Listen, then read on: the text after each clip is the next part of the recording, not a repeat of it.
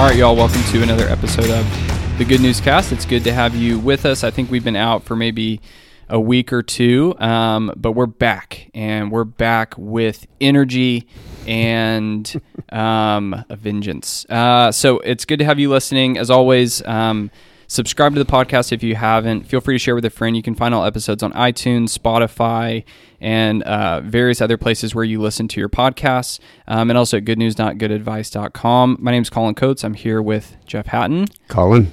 Jeff, the senior pastor of Redeemer in Waco, and it's good to be with you. We're going to be talking about some fun stuff, some fun theology, at least fun for us until we get into all of it. This is how you clear a room. Yeah. You know? Yeah, that's true. What we're about to do is really how you clear a church, you clear a room. Yeah, that's true. Yeah. What's been going on? What have you been up to today, this past weekend? We just came off Memorial Day weekend. Did you guys do anything fun? No, I'm so like boring. I worked. It's ridiculous. Yeah, I got a real problem, but no, there was nothing fun. No, we did do something. Nancy was okay with that? Yeah, I mean, because, we got this wedding thing going on now with a daughter, and so that's been kind of consuming for at least for my wife. Bryn's a little more. She's probably a little more like me on this. She's not. She loves all what's happening. Yeah. Don't get me wrong, but the details and the excitement that's like a Super Bowl for Nancy is not necessarily that dramatic for Bryn. She's just like, Mom, just give me two things to respond to in a day. So how long has Bryn been engaged? That's going to happen like as soon as possible. Okay. Gotcha. But they're having, because of everything, we have to get venues and all that kind of stuff set while they're. Oh wow. Yeah. So he's in the process of getting the ring and all that stuff. One of my best friends, he was supposed to get married already. Yeah. Then they pushed it to June, and this stuff has made it crazy. Yeah. No, it's absolutely nuts. So we had to nail it down while they're still trying to figure all that stuff out. Yeah. Mm-hmm. I didn't work yesterday, which is unusual for me. And I told Brenna on Sunday night, we had some friends over and they asked about what we were going to do. And I was like, I think I'm just going to kick it. And she looked at me with the most shocked look, truly. She looked at me, the biggest smile, like, whoa, wait, you're not working tomorrow? You never take off for these holidays. That's awesome. And no, I'm glad you did, bud. Yeah. So got some rest. And so I vicariously substitutionary rest. Yeah. That's good, man. Yeah. All right. We're going to talk about the acronym TULIP. Maybe a room just cleared. Can you hear that silence on the other end of this line, man? This will be the least viewed, the least passed on podcast we do. Yeah, this series will only get 1,000 downloads a day. That's right. But also when I just said that, you might have just thought that means absolutely nothing to me. TULIP is an acronym, TULIPE, the silent E at the end. I'm just kidding. All stands for basically 5 different really significant doctrines that you, if you're a Christian, probably have a view on one way or the other. And maybe you've heard of TULIP, but total depravity, unconditional election, limited atonement, or definite atonement, or particular atonement, or just fill in any letter. Accomplished atonement.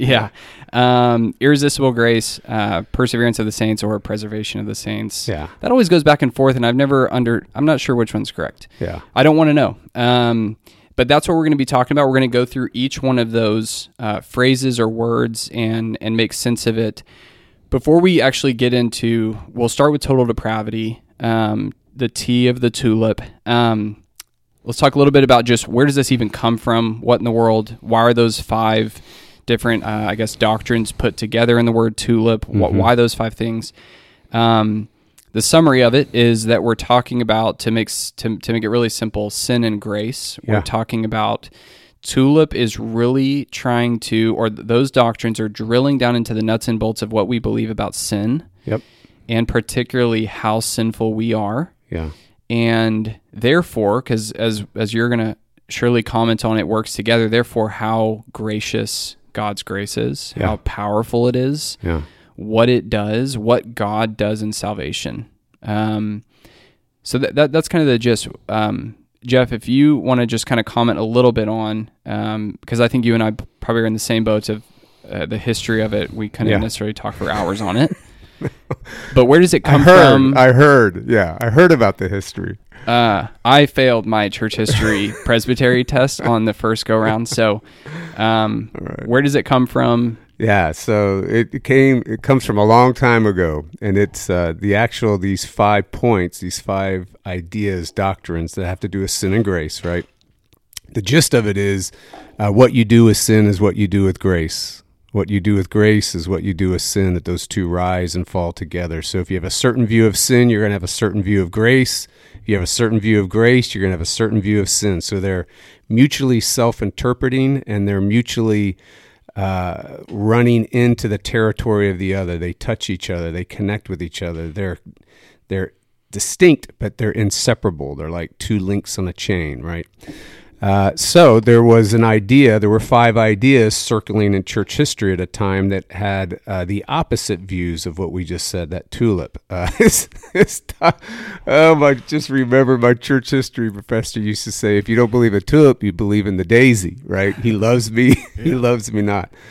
So there is another flower out there. Yeah. But this is, it was called the 5 Remonstrants, which was 5 declarations of sin and grace that were believed at the time by a guy named Jacob Arminius, and got some real traction in the church. And this TULIP, which most folks know is Calvinism, these 5 points of Calvinism, so we have definitely cleared the room, brother. Yeah. Our response to that. So many think that Calvinism put these ideas forward, almost like a creedal statement that everybody was then responding to, but it's exactly the opposite, that these were a response to 5 ideas that seemed to be harmful and hurtful to the church and to Christians, and didn't appear to be biblical, and that was the response.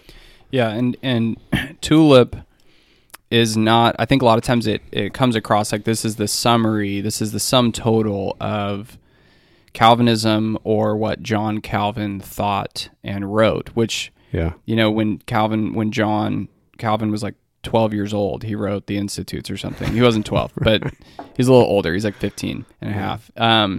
You couldn't possibly summarize it, but exactly what you're saying, it's a response. And this may bore some, so we'll move on in terms of history, but a lot of the church history, the best theology is done.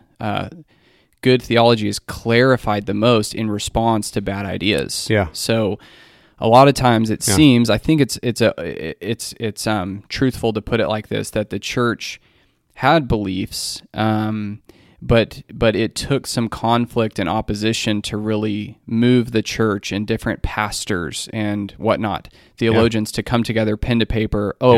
We need to make really, really clear what we believe about the Father, Son, and Holy Spirit. Yeah. Because homeboy over here is saying that those are 3 different gods, or, right. Exactly. One God who's appearing like a father at one point, and then another, right? So a lot of, and this is, somewhat similar in that it's trying to get really, really clear to respond to a divergent view. And truth or doctrine is nothing more than reality, right? So it's not this abstract idea that's just floating out there that we just kind of hang on to, and it's nice intellectual data. Truth, by its very nature, is reality. So we're actually entering into the world of reality, defining reality. And so, it's a very significant, very, very important what's happening here. What if you can kind of summarize, before we get into what the views are, what was kind of the summary, if you will, of the opposing view, or the views of Jacob Arminius? Yeah, I think it could kind of be characterized as just an image or a picture. I mean, if you were to picture some dude who's drowning, and he's going under once, and he's going under twice, and the third time he's done for, right? But before he goes under, the Coast Guard comes in, right? The Salvation Coast Guard, and Jesus is at the bow of the ship, and he's got a life preserver, and the ship pulls up to the man that's drowning, and Jesus throws out the life preserver, and it lands, about a foot, 2 feet from him, and he's got to swim to it, and Jesus yells, all you need to do is grab it and I'll pull you in. I'll save you. This was the view that was most popular at this time that this 5 ideas were responding to. So that's one view of thinking about sin, drowning. It's one view of thinking about Jesus' work, that he comes so far and then he throws his grace. He throws a life preserver out there. And it's an idea about faith, too, that faith is an actual reaching and grabbing, that it's an actual work that you've got to do to participate in what Jesus does and pulling you in and saving you. So that is a major image of what those ideas were circulating about sin, about grace, about the nature of Jesus's life, death, and resurrection, how grace actually approaches us. What's the reality of the one being saved? Who's the author of sin and condemnation? Who's the author of salvation? All those things get circled up in this thing called the 5 points of Calvinism, right? But here's the deal. Calvinism, or the 5 points, the TULIP, says that the person's not drowning, the person's dead on the ocean floor. And Jesus dives in and actually saves that human being, brings them out of the water, breathes new life into them, and the first sound that comes out of this newly rescued, brought from the dead to life human being is the sound of faith. So this is a radically different way of seeing how God works, how God saves, how sin and grace intersect and connect and work themselves out in reality. So in one sense, the picture of the life preserver going out, and the guy is on the ship going, hey, I've done everything needed to be done. Yeah. Now all you have to do is grab it. In one sense, is saying the person's not dead. They are drowning. They are gonna die. Right. But they are not so bad off that they can't recognize that they're drowning. Yep. So we'll move in to talk about total depravity, and this will apply. But I'm just I want to connect some of the theological points to the illustration. So if we're talking about sin and drowning, and this person's kind of a picture of a sinner, without Jesus, they're not so bad off yet that they can't recognize. They can recognize I'm drowning. They can recognize the severity of the situation. They can feel the water in accurately. The lungs. They can also recognize the life preserver. They can see the life preserver can save me. They know exactly how it's all going to work. They know the problem. They know the solution. And now they're being completely, or at least in part, left to themselves to wrap it up, right? So maybe with the aid, right? There's this gracious aid of the instruction. Reach out your right hand 6 inches in front of you. I know you can't see because of the storm, right? Right. So maybe even there's a gracious aid, but to even an emotional appeal, right? I mean, I'm sure Jesus is emotionally appealing to the person. I mean, there's an emotional appeal. There's some really good instructions. Here's how to do it. Follow this. So they're being left in some degree to themselves, to make sure that they survive. That's a very different view theologically, that a sinner, an unbeliever, to some degree is left to themselves to make sure that they have eternal life, right? To some degree, God sits in heaven and he says, hey, I want you to be in heaven, but I'm going to cross my fingers and leave it up to you. And I might even help, right? Gracious aid. But that's a very different viewpoint than perhaps how we would interpret. We'll get into this next week. Ephesians 2, you were dead in your trespasses and sins, right? What does that mean? Both viewpoints are going to interpret that passage differently. That's a very different viewpoint than saying, no, I was just dead at the bottom of the ocean. And then all of a sudden, I was alive.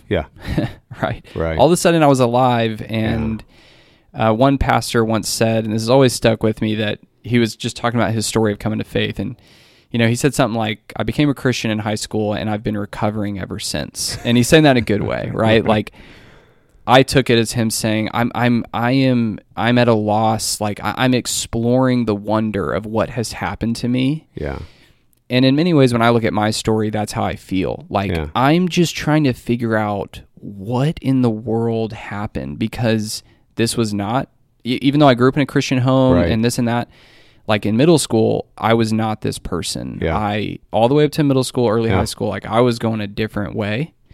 And then it's like a bomb went off that I didn't set that bomb. I didn't make that bomb. I didn't light it. It went off and it changed everything.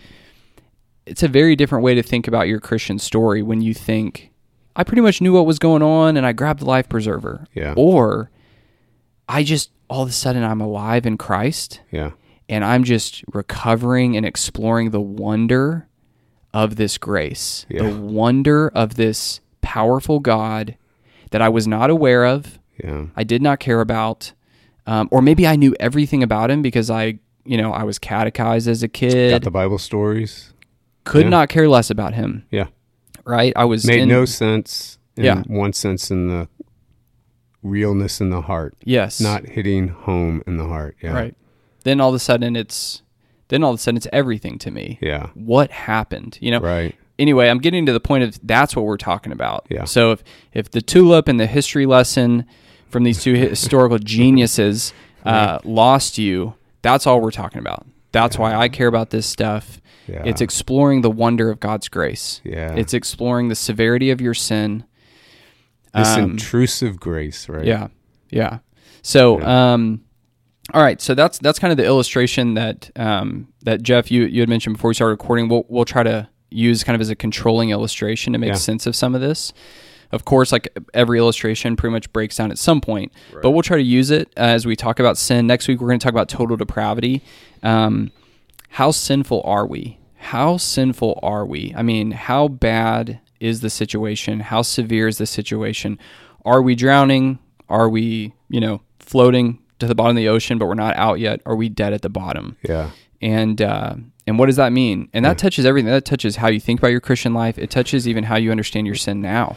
Yes, like the grace of God basically says, cheer up, you're worse than you think. So that's how we're going to begin next week. You're worse than you think. And then we'll move into wild stuff like election, and the atonement, and how does anyone come to faith? So even if we are dead at the bottom of the ocean, how in the what is that why in the world do I suddenly now believe in Jesus? How did that happen? How does God accomplish that? And am I going to still be believing tomorrow? Am I still going to be a Christian tomorrow? Will I wake up with faith? I'm 31 years old now. Will I be a Christian when I'm 65? When I'm 75? We have an answer from the Bible on that. Really good news. So this is all really, really powerful, good news. Hopefully it's helpful to at least clarify the argument as you might be chewing on it. Or maybe you already get this stuff, you buy into it, you subscribe to it, and we hope that this is encouraging. So final last words before we wrap this up, Jeff? I think just recognizing again that sin and grace rise and fall together. So how bad it is will actually show how wonderful and magnify how wonderful grace is, right? But if it's like that Princess Bride where he was half dead, I don't know if you remember that part. He was either dead or half dead, and the guy kept saying he was half dead. We're either half dead or we're all dead, and if we're half dead, then we get half grace, we get half a resuscitation. But if it is cheer up, it's worse than you think, then it's completely radical. It's completely intrusive, and God alone becomes the author of your salvation.